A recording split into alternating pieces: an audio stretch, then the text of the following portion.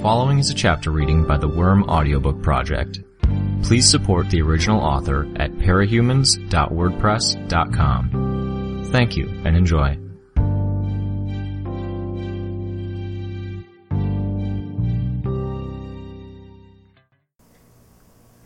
Arc 29, Chapter 2. Oh, how small we were, in the grand scheme of it all. Our planet was but a speck in the midst of the Milky Way galaxy, which was a speck in the midst of the known universe. We were fighting to save it, and yet it could disappear without anyone in the nearest solar system even noticing. Small, insignificant, little more than ants before a giant. A pencil-thin beam lanced out from his fingers, a sweep of his hand, waist level, and it cut through the crowd. Cut through thighs, knees, calves, feet, swept towards us. No time to act, to save anyone, only to get out of the way. I jumped, activating the flight pack.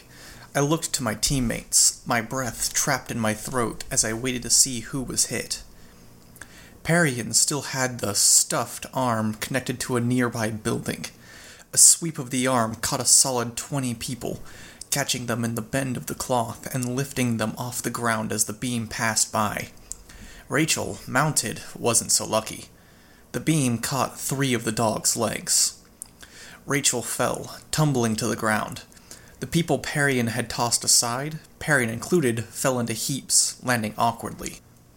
But alive, all of but one of them untouched. In the chaos that followed, I could see the blood.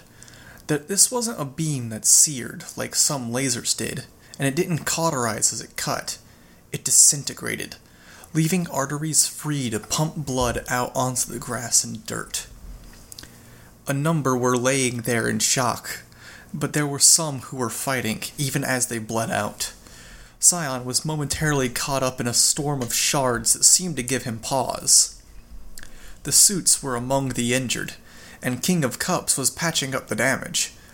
Limbs were replaced with pitch-black simulacrums that caught the light in odd ways that only highlighted the very edges. I saw Lung among the artificial limb recipients. He'd stayed in Brockton Bay in the company of Miss Militia while the rest of us had said goodbyes and made arrangements, so it wasn't puzzling that he was here. No, the confusing bit was that the fight had only been going on for 2 or so minutes, and he was already transformed halfway to the state he'd been in when the Undersiders had first rescued me on the rooftop, transforming 5 or 10 times as fast. He'd been in the company of Panacea. Had she done something? Canary had said Long had avoided picking fights during his stay in the birdcage, relying only on his reputation. Maybe this was a one-shot deal. It didn't take the Cape's King of Cups had healed very long to get their bearings, scrambling to get away or backing away as they used their abilities. A Cape with deep black skin and an overly tall white helmet was sliding groups around like a chess player slid a piece into position. Another Cape, just beside him, was altering the battlefield, getting obstacles out of the way. The ground swallowed walls, supplies, and vehicles like it was suddenly water, rippling as they dropped beneath the surface, then changing, becoming solid once more. Cover didn't work as a concept, I supposed, when his attacks cut through it so easily. Still, I wasn't sure it was the brightest move. There had to be a more optimal way of rearranging the battlefield, putting some people on higher ground and some on lower, without limiting their ability to dodge. A glance over my shoulder showed the Simurgh standing by the portal, wings folded so the ends were aimed at Scion. She had reconfigured her halo, and every single one of the guns were pointed in the same direction. But she didn't shoot. She waited. My swarm decoys massed in the air around Scion, some dividing into further copies. He continued to ignore them, targeting specific capes. A sphere of light was tossed in Glastigüenya's direction. She didn't move or fight back. Instead, she was saved by the guy with the tall helmet, shifted out of the way. Bishop? Chessmaster? curling guy? Unruffled, she called 3 spirits forth, then took flight, positioning herself high in the sky, entirely out of the fight. Running? Scion attacked again, picking different targets. King of Cups created more phantom limbs, an array of 12 or so arms of varying size that spread out from his shoulders, and caught a teammate's hand. He was pulled out of the way, but the sphere swerved in the air, drifting his way. It crashed into one of his shoulders, and dashed the arm to smithereens. King of Cups tumbled, then used his power to patch up the damage. I wasn't sure how that worked. The lines of pain on his face seemed to ease as his power replaced the injured parts. Was there some sort of interaction there? A connection of nerves, arteries, and veins? Queen of Swords had a short sword in hand, stepping forward as if to shield King of Cups with her own body. Her sword seemed more ceremonial than useful. I'd seen capes that used props to focus their powers, and she appeared to be one of them. As she swung the sword, lines of light were cast out all around her, connecting to various capes in the crowd. Chaos, really. So much going on, so many capes, all trying to focus on a single target. A sphere of darkness made contact with a series of ribbons that spiraled around one another, and they were both consumed in a spiral of intermingled effects well before reaching Scion. Someone was taking my cue, filling the sky with what looked like stone statues of capes, stiff with arms at their sides. The battlefield, the crowd, the sky. It was impossible to keep track of it all. Even if I sacrificed decoys, I still had to think about what was going on. I'd be able to sense that bugs were dying here, that something was moving them from one point to the next, but I wouldn't necessarily know who was doing what. What did the ribbons do? What was Queen of Swords doing with her power, connecting capes? Worst of all, for everything we were doing, Scion wasn't reacting.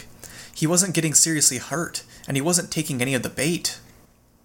I dropped out of the sky, landing beside Rachel with a little more force than was maybe smart. Conserved fuel and got me out of Scion's line of sight, but I still felt a twang with my new right leg that suggested maybe I wasn't as flexible as I should have been. "He's bleeding out," Rachel said. It was Bastard, wounded, 3 of his massive legs severed, blood forming a ridiculously large puddle beneath us. He's safe inside, isn't he? The smaller, real version of Bastard? "Same blood in both of them. The outside won't fall apart before he loses too much blood," she said. "I think." "Then leave him," I said. "Go look for baby talk. Get one of the lab rat doses. Bring it back." I could see the stress on her reaction. "Go," I said. "I'll look after him." Rachel bolted. I turned, saw a cape lying on the ground with her eyes open, staring at the sky. Paradoxical, stupid, selfish, arrogant, and short-sighted. To even think about giving my attention to a dog, to a wolf, before trying to revive the woman. Still, I took my knife to her cloak and wadded it up to stop the blood loss. When I couldn't cover enough space with my hands, I used my body to press it against the site of the injury. I told myself she was beyond saving, that other injured capes were being held by King of Cups, and that Bastard wasn't giving the same treatment that he wouldn't. But the reality was that I'd cast aside the strict ideas of right and wrong, that I'd told myself I'd be Taylor instead of Weaver or Skitter, and this was what I wanted to do. Because I was a hypocrite. I was selfish, arrogant, short-sighted, and even stupid at times. But because I could only face this situation with what I knew, and I knew that bitch wouldn't fight any further if we just let Bastard die. And if our team started falling apart, I wouldn't know what to do at all. Lung limped forward, not to fight Scion, but to shout something. His voice was nearly drowned out by the noise. Not entirely, it was too loud to be entirely masked, but nearly. "Remove it!" I didn't follow his meaning until the bugs moved past his legs, touching the hard surface of the artificial leg, unchanged, unaltered by his power. His regular leg was almost a foot longer. The tall helm cape slid some of the suits out of the way. They started shouting, asking to be moved back. He responded in French. Disorganization, a lack of coherency, a lack of organization. I clenched my jaw and did what I could to stop the blood from welling out of the stumps of Bastard's legs. This wasn't a monster that was 4 or 5 stories tall. It was a single individual in a crowd, with capes using powers that would inevitably cause more harm to any bystander they accidentally struck than they could possibly deal to the intended target. Queen of Swords touched the tip of her sword to one of the main lines of the diagram she'd created. A circular blob expanded from the point like blood welling from a prick from a blade. 2-dimensional, dark blue and translucent. She drew a gun from her hip with her free hand, aimed it at the blob, and fired. The bullet hit the blob and pushed against it, slowing down with every fraction of an inch it traveled. It came to a complete stop. The previously flat surface of the blob portal thing, now more of a cone, poked out of shape by the bullet's movement. For half a second, I thought it was going to be like a trampoline, sending the bullet back to sender. Then it punched through, and I could see the ribbons, fire, darkness, and innumerable other effects trailing behind it as it resumed normal speed. It struck Scion as he started to fire another beam of light at the crowd opposite me and the Undersiders. Scion stumbled, the aftermath of a dozen different powers rippling over, around, and through him, and the beam was cut off by one of the powers. She began changing the map, breaking some connections, expanding others. Scion turned her way. It was just the right moment for our first reinforcements to arrive. Distorted terrain marked Vista's arrival, as she folded the earth around Scion, surrounding him with walls of earth. I looked to see and saw her and Kid Win standing on a 12-foot-high bulge of earth. Kid Win was getting himself set up, hunkering down, while Vista stood at a point slightly above him. Tattletale was with them, hanging back, as if using Kid Win as a shield, her eyes on the battlefield, a phone in hand, most likely to relay information. Others were filling it between the Simurgh's legs. Gavel, now clean-cut, his once shaggy beard now cut to a style that would have been more ludicrous if he didn't have the reputation to back it up. 2 perfectly straight lines that met at a sharp 90-degree point at the chin. His hair had been buzzed, flat at the top. His mask covered only his forehead, eyes, and nose. His lips were set a firm line. He wore a skin-tight black shirt without sleeves and heavy canvas pants. His boots that looked like they could have been used to crush a stone. His hammer, by contrast, was solid steel, with sharp lines that seemed to parallel the clean lines of his hair and beard. A pole that seemed too big to wrap one's hands around. The entire thing was as big as he was, probably 3 or 4 times his weight. And he was big. Bodybuilder big. Broad-shouldered in a way that you rarely saw, even in movies. Crane the Harmonious was just behind Gavel, joined by 3 capes I assumed were her disciples. 2 of them looked like they were ready to enter a battle, ducking low, moving like trained soldiers entering a battlefield. A third of them looked like a scared kid. Reasonable, something to be expected from people who were walking into a situation like this. Crane, for her part, walked with her hands clasped behind her back, chin up, like she was completely oblivious to what was going on. Scion broke through the wall of hard rock, and it seemed to actually take a modicum of effort. He directed an attack at Vista, Kid Win, and Tattletale, a sphere, just like the one that had totaled the dragonfly. Gavel threw the hammer into the air, and it blocked the shot. The resulting explosion knocked a dozen capes off their feet, struck some of Kid Win's airborne guns out of the air, and very nearly knocked Tattletale from her perch. Crane's disciples were bowled over, but Crane managed to turn with the shockwave, only taking a step back, remaining upright. The hammer descended, unaffected by the explosion, and Gavel caught the handle in his 2 hands. Scion turned his attention to Gavel, throwing one more sphere.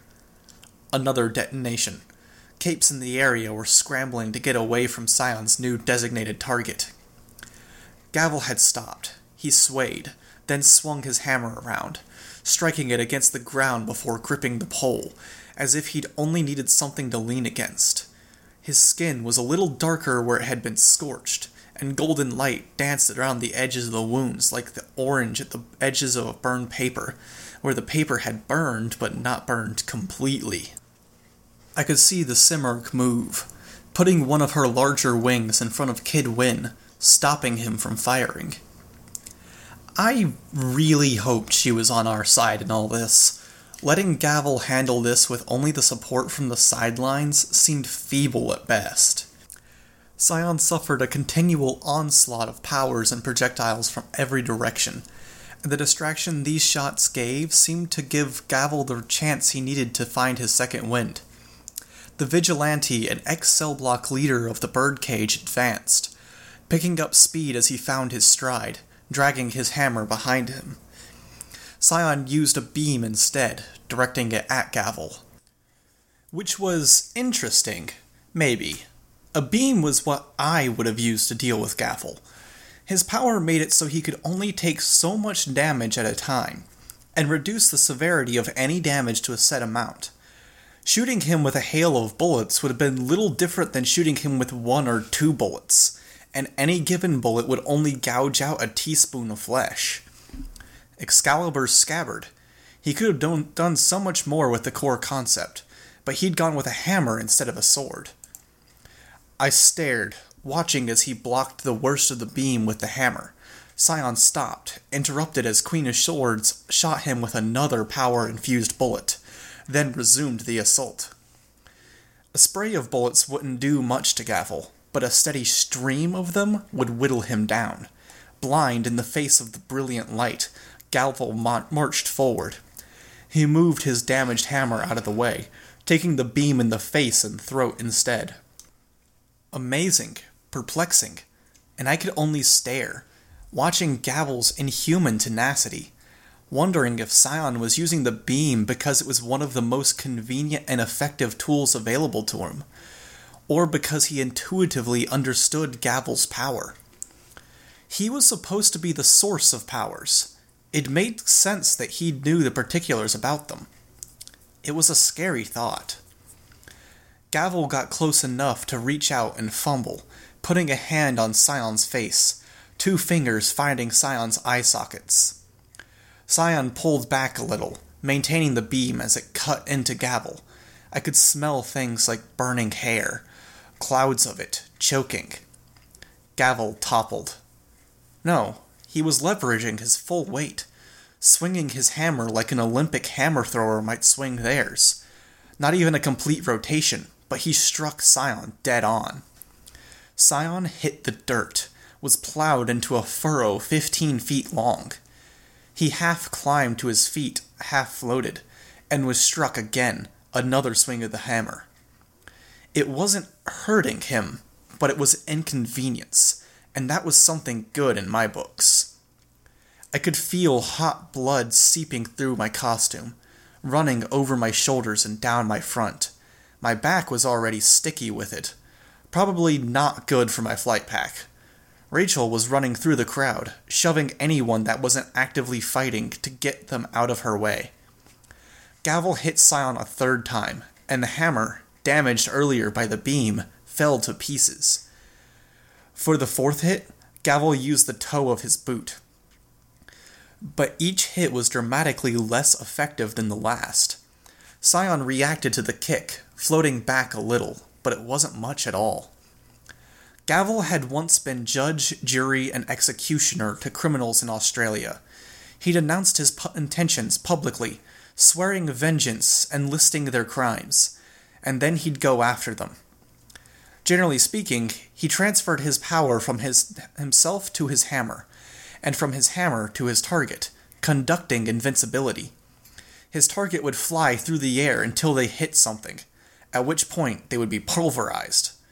If he was feeling merciful, or if he didn't want to give them the chance, he simply pulverized them with the swing. But Scion wasn't pulverized. The Golden Man reached out and jammed a hand into the largest wound the beam had created. A golden light flared, and Gavel disintegrated on the inside. Flakes of burned flesh, traced with bits of golden light, flew out into the air as either half of Gavel's body hit the ground. Lung, on the sidelines, was as monstrous as he'd been when we'd fought Kaiser, Sundancer, and I, but he waited. We needed time. Time for Lung. Time for the Simurgh to find her window of opportunity. Time for reinforcements. Gavel, ruthless vigilante, monster, had brought us a good minute, maybe two. Scion targeted Vista, Kid Win, and the others, his target before Gavel had grabbed his attention. Very formulaic, very steady, picking out targets based on who was posing the biggest threat, or the biggest potential inconvenience, and then eliminating them. Gavel was out of the picture, so he moved back to the next on his list. Vista folded more space, then changed the shape of the hill she'd created. It wasn't fast enough to get her, Kid Win, or Tattletale out of the way of Scion's shot. The Simurgh protected them with her wing. Get out of there, I thought. Then I did one better. I broke up one swarm decoy and moved the bugs in their direction. The bugs flew too slow. They couldn't cover that much ground in a matter of seconds.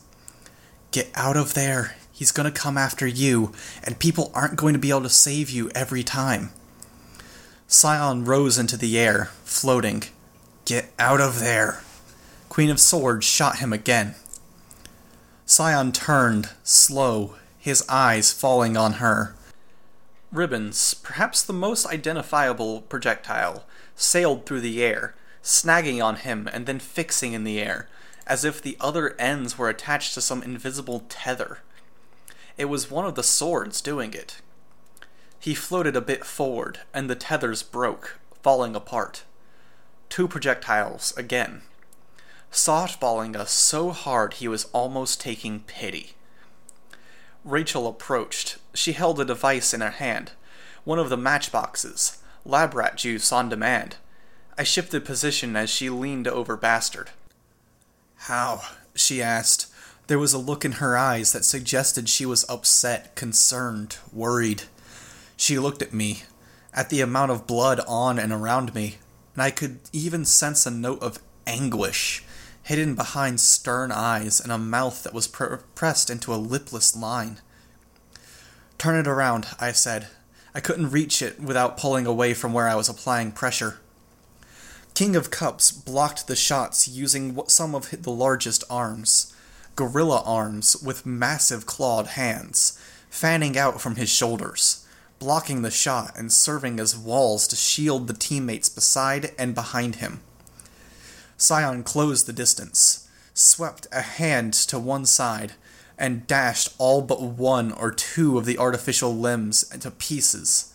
He caught King of Cups by the jaw, but he didn't hurt the man. Instead, taking advantage of the pause where capes with ranged attacks weren't fighting into the midst of the suits, Scion held King of Cups in the air and extended a hand. Not attacking, but indicating. The hand swept over the capes in question. How? Rachel said, with a bit more emotion. I reached up, took her hand and pushed it with the device down on Bastard's shoulder. I turned back to Scion as the high-pitched beeping started. He watched King of Cups as he moved his hand. The man's expression, which I couldn't make out, seemed to give Scion the answer he wanted.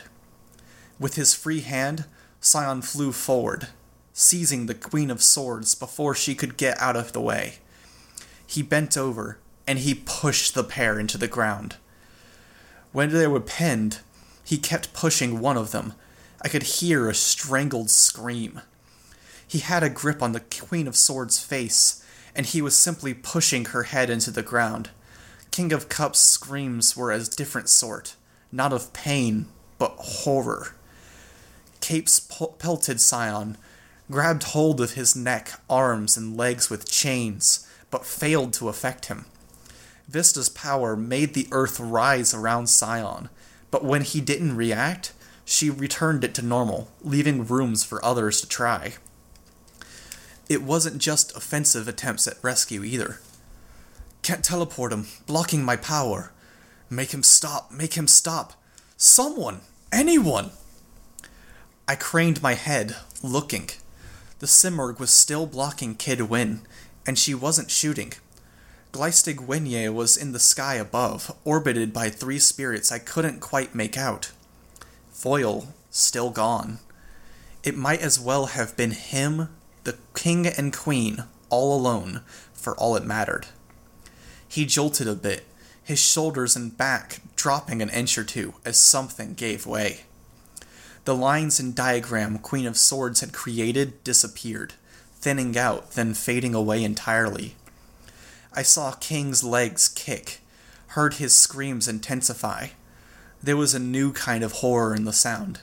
He manifested new arms, monstrous ones, insectile ones, bird talons and tentacles, even the occasional indistinct head of an animal, grabbing Scion, trying to tear him away, tear him apart, futile, just like all the other measures. Scion wasn't even visible beneath the effects that surrounded him. Pulling the wings off flies, kicking over anthills.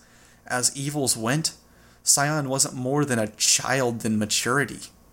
We weren't much more than bugs to him. It's not working, Rachel said. What? I asked. The dose. I tore my eyes away from the scene. The matchbox was beeping, but it wasn't quite the frantic beep I'd heard when mine was going off. The dog's physiology, it might read as too healthy, I said. He's lost half his blood, she said, her expression grim. He's not even moving now. I don't know, I said. If we got the vials from inside, maybe we can manually apply it? Rachel grunted. King of Cups' screams reached a fever pitch. I turned to look, wincing. Hurry, I said. I need to get in there. And do what? Do what? I didn't know. All at once, the chaos was replaced by stillness. It wasn't a typical silence. Typical silence would have left my ears ringing with the sudden shift from noise to an utter lack thereof. Wasn't a typical stillness. If it was, I would have felt my heartbeat. My senses had been replaced. I watched as 2 massive beings made their way through the void. One was familiar to me, in a dim way I couldn't articulate. Not that I could think, really. I experienced. I took things in, and I understood it. They were flesh, and they weren't flesh. Something I couldn't parse. Given my frame of reference, I could understand how they moved, and I knew it was because of the senses I was using. Senses that allowed me to be aware of these things, to grasp them in terms of how they slid between realities. I focused on the familiar one, and compared it to its kin. It was shucking away fragments of itself, discarding them. It kept select ones, abilities focused on violence, on defense, on mobility and battle, and any number of things. It exercised a variety of the fragments. It was taking over another role, a role that the partner wasn't fulfilling. The partner was busy, I noted, sending broadcasts, messages to something distant. But I couldn't interpret the partner in the same kind of depth I could interpret the more familiar one. I turned my attention to it, saw what it saw. Images of the future. I was connected somehow to every part of the being, and I was aware of everything they were aware of. I had only to look. It looked for a world. It found the world it was looking for. I looked for a particular variation of that world, and it found it. And it looked further. It viewed itself and its partner on that world, the possible forms they could take, the end results. It looked beyond that, to possible rebellions. In the midst of that, in the middle of the trillion images that passed through my awareness in a single instant, over an indeterminate span of travel and viewing, one scene was acutely familiar. The entity as a golden man. Capes littering the surface around him, every single one of them unconscious, dead, bleeding, crushed, or burned. He was untouched, coated only in their remains, thick blood and other pulpier substances dripping and dropping from his fingers in strings. He viewed the scene, as he viewed all of the scenes, through the senses of the fragments that had gone ahead, of fragments that had arrived after he had. They were embedded in hosts, which meant he was viewing things through the eyes of the host, and through the abilities the host expressed. I willed for it to continue, to go deeper, to provide more details, but things moved along. If anything, my efforts dashed the scene from the ongoing stream of sensory inputs. Instead, I got a glimpse of the futures one step further. Variations. Every one of them. Futures where the entity had survived. Futures where the hosts hadn't fought back. Futures where they had fought back and inevitably lost. He was plotting a course to a particular destination in time, and casually, just as he plotted a course to Earth, there were criteria, and in each of the visions things occurred. These visions were blocked from any particular attention, hidden away by some treatment of the fragments, treatment of the entity's own recollections, so the visions couldn't be used against it. But I could see the essential elements. He would live, because he'd given himself enough power. With the criteria he had set, there was no way for the host to win, unless he deviated. With the granted powers, there was no way for them to do any meaningful harm to him. The entity could see the permutations, the ways they moved and interacted. He called on a particular fragment, yet to be released in search of a host, and a familiar presence. He could get an understanding of the hosts, filling in blanks that the future sight on his own mind couldn't. Seeing how they moved, how they cooperated, how they didn't cooperate. He could see the strategies they could possibly employ, the strategies they couldn't. Again, these were censored, blocked in this three-dimensional, xenosensory interactive memory. But he could see, and he knew they would fail, as much by their own hand as by his. He could see how all paths he had considered led to the fulfillment of his mission, his eventual meeting with his partner, and their other forms. He could see how he wins in every circumstance where he has to fight. Countless paths to victory. He would spend the rest of the journey to this planet in picking one, where he was already setting things up so that paths to defeat would no longer be possible. We lose. It was my thought, not the entity's. The thought stuttered, distorted, repeated over and over, so fast it seemed to become only a jumble of sounds. Another repetition, where each syllable seemed to take days to form. I opened my eyes, and I saw the scene from the vision. Scion standing in the middle of the settlement, blood and brains dripping from his hand. The two words continued, as if in the background, distorted as I turned my head. It was one of the capes that had arrived with Crane. He was doing it, distorting the memory, making it so the memory wouldn't fade. Let me forget, I thought. I don't want to know this. Let me be ignorant. Fight to the end. Scion stood, waiting patiently. No point tearing us to pieces when we weren't aware enough for it to matter. I looked at him, and I saw the entity from my memory. I saw the vast thing he was, and I knew that we were specks to him. He'd held back when he'd used the beam to slice through legs, when he used mere physical force to crush Queen of Swords' skull. He'd held back, in a fashion, when he'd obliterated the United Kingdom of Earth-Bet. King of Cups howled mercilessly, using his power, and the phantom limbs started emerging from every surface around us. My back arched as one thrust itself free from my chest, a tentacle. A claw emerged from the ground by my neck. Every surface in sight, marked with ebon black limbs, faces, even the upper bodies of indistinct life forms, some humanoid, some very not. From horizon to horizon, the landscape turned dark as phantom images peppered it, growing denser with every passing second. With none of the care of the time he'd taken with the Queen of Swords, Scion crushed King of Cups' skull. The phantom images crumbled into black ash. "No," Rachel said. "Fuck it. Fuck him." "Rachel?" I mumbled.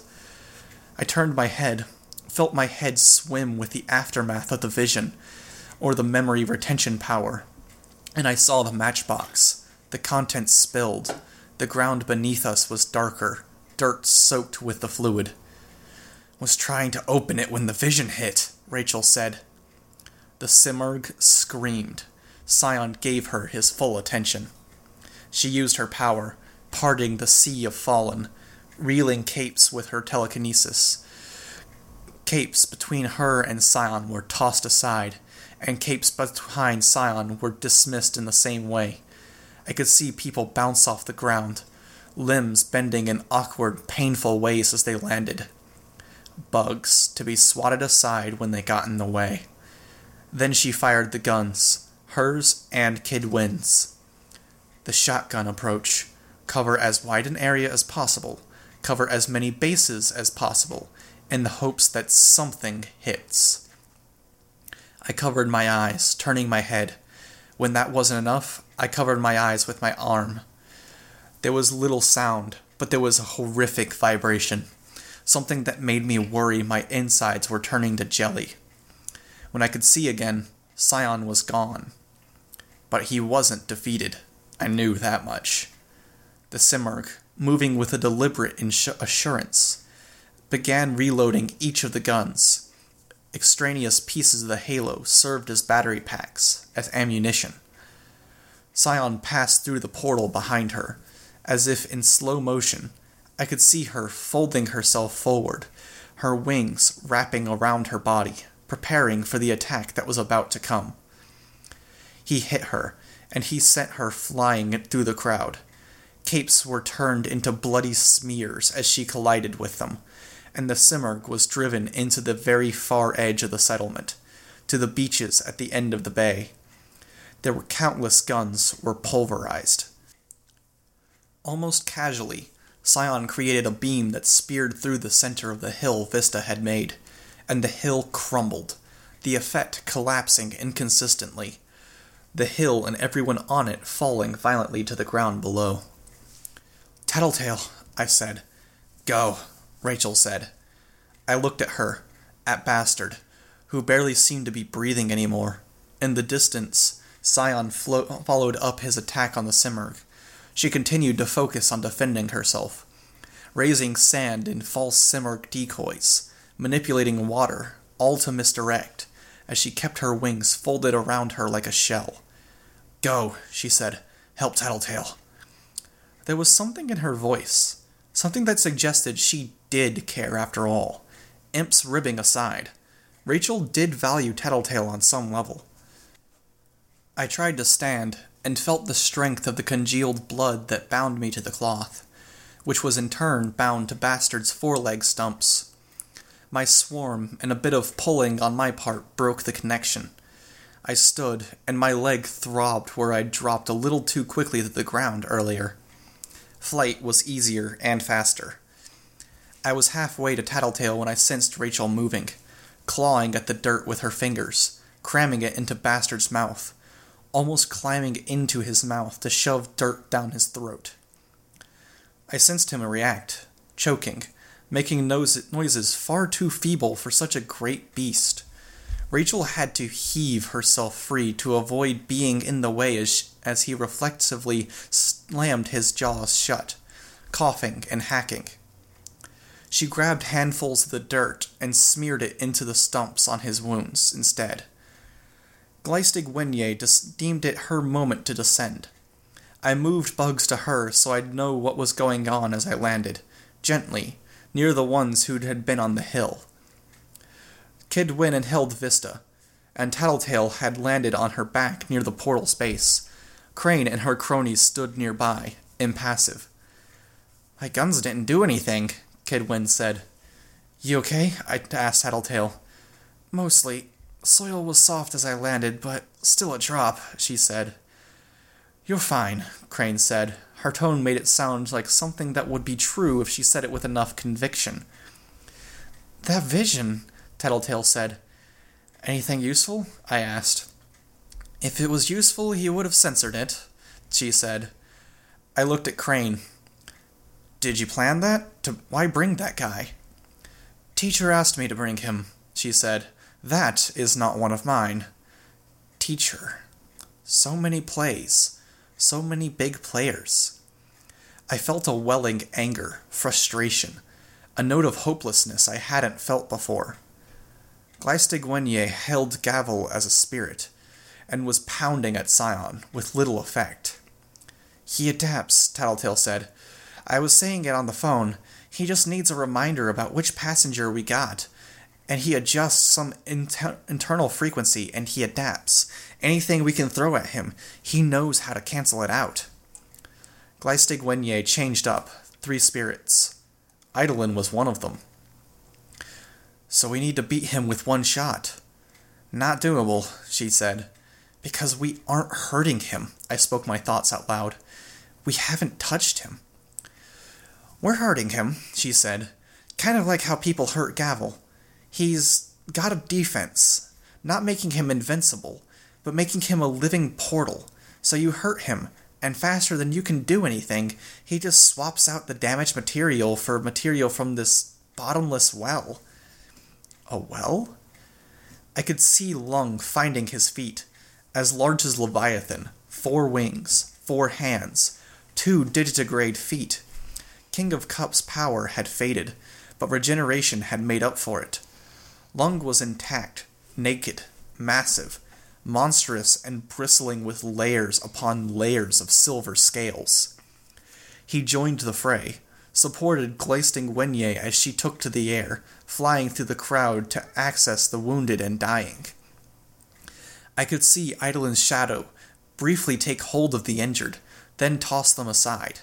Gleistig Wenye, for her part, accessed the dead. The other 2 spirits attacked Scion. Here and there, attacks made him react. But, as Tattletale had said, no attack was as effective on subsequent iterations. "We could change it up," Tattletale said. "Hit him with enough effects in a way he can't predict." "So why don't we?" I asked. "Just look," Tattletale said. 200 capes, still recovering. Some, I suspected, playing dead, morale crushed.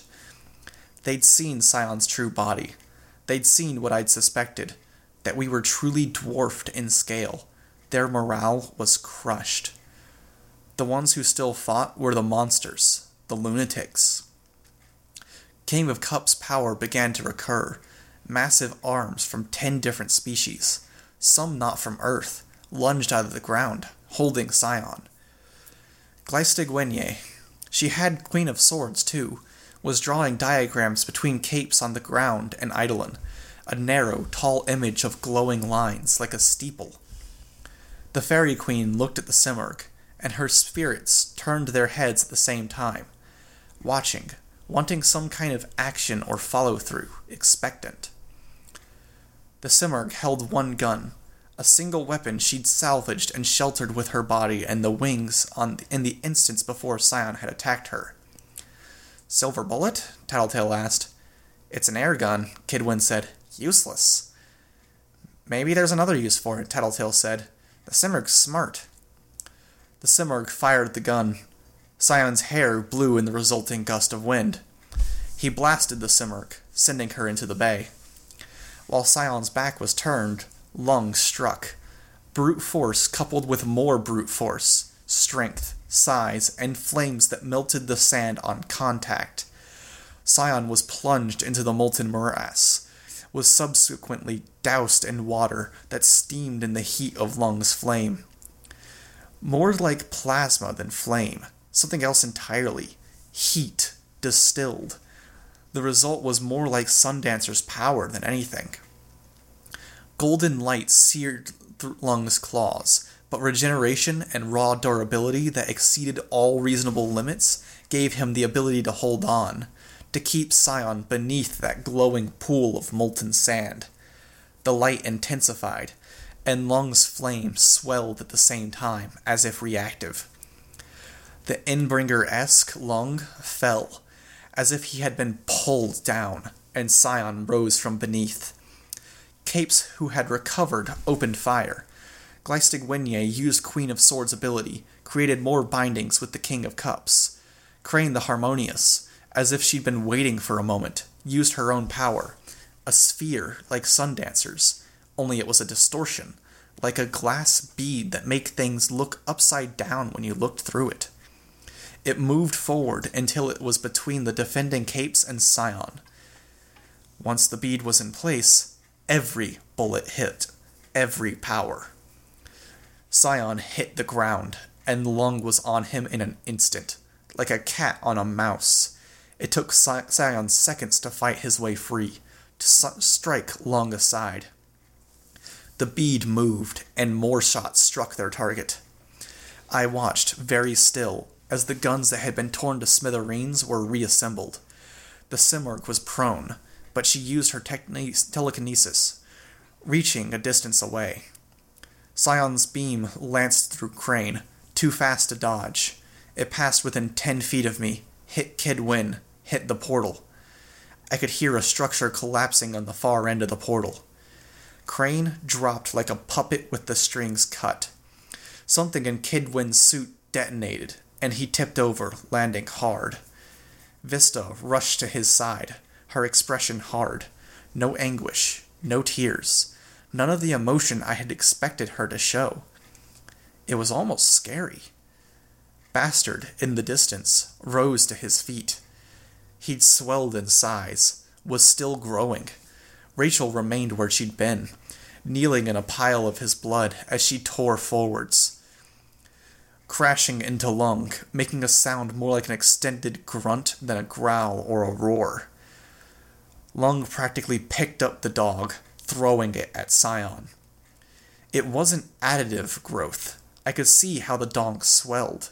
Labrat's power had to tap into something to create flesh. Had used my blood and bone.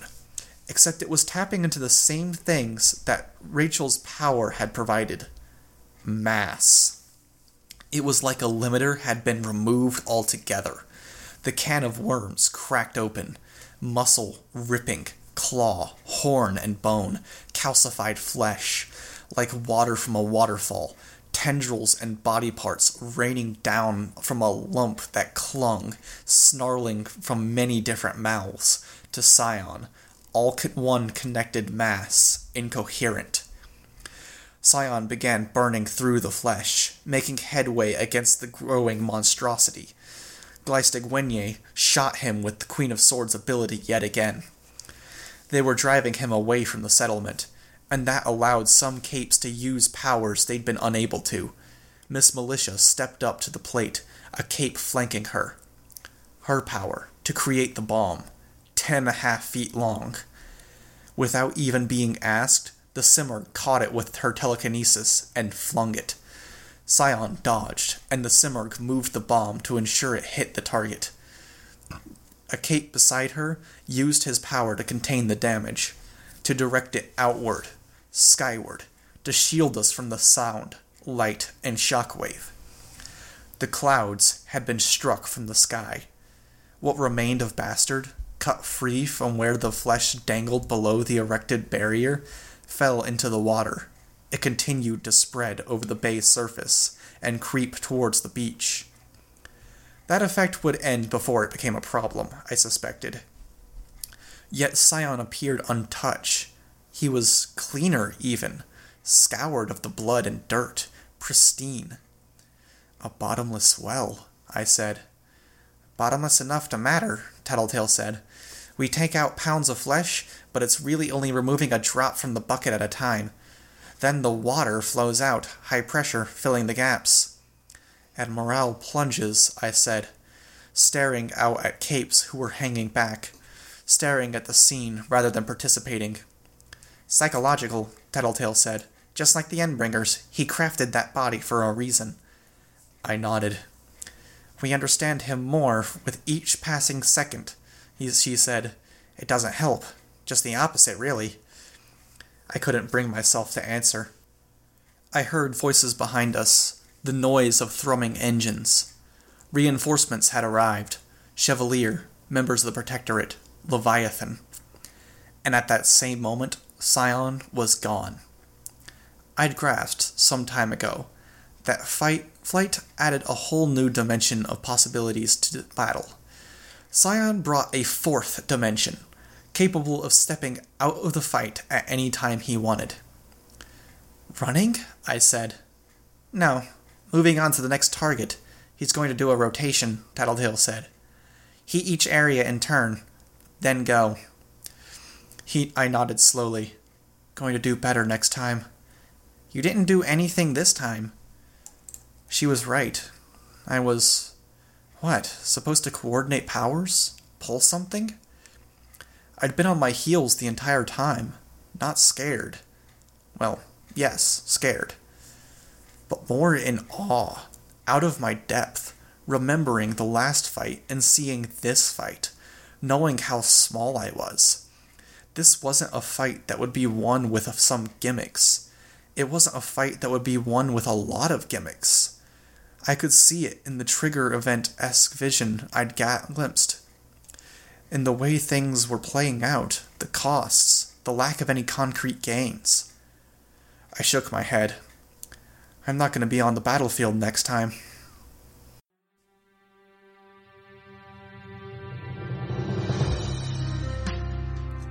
Hi, this is Ronku. You just finished listening to a chapter from Arc 29, Venom, from the web serial Worm, by J.C. McCrae. This production is brought to you by the Worm Audiobook Project. If you'd like to know more about us, or to volunteer your own services, please check us out at audioworm.rein-online.org. You can download or listen to every chapter directly from our site, or you can find us on iTunes or any podcast app under Worm Audiobook. Thank you for listening.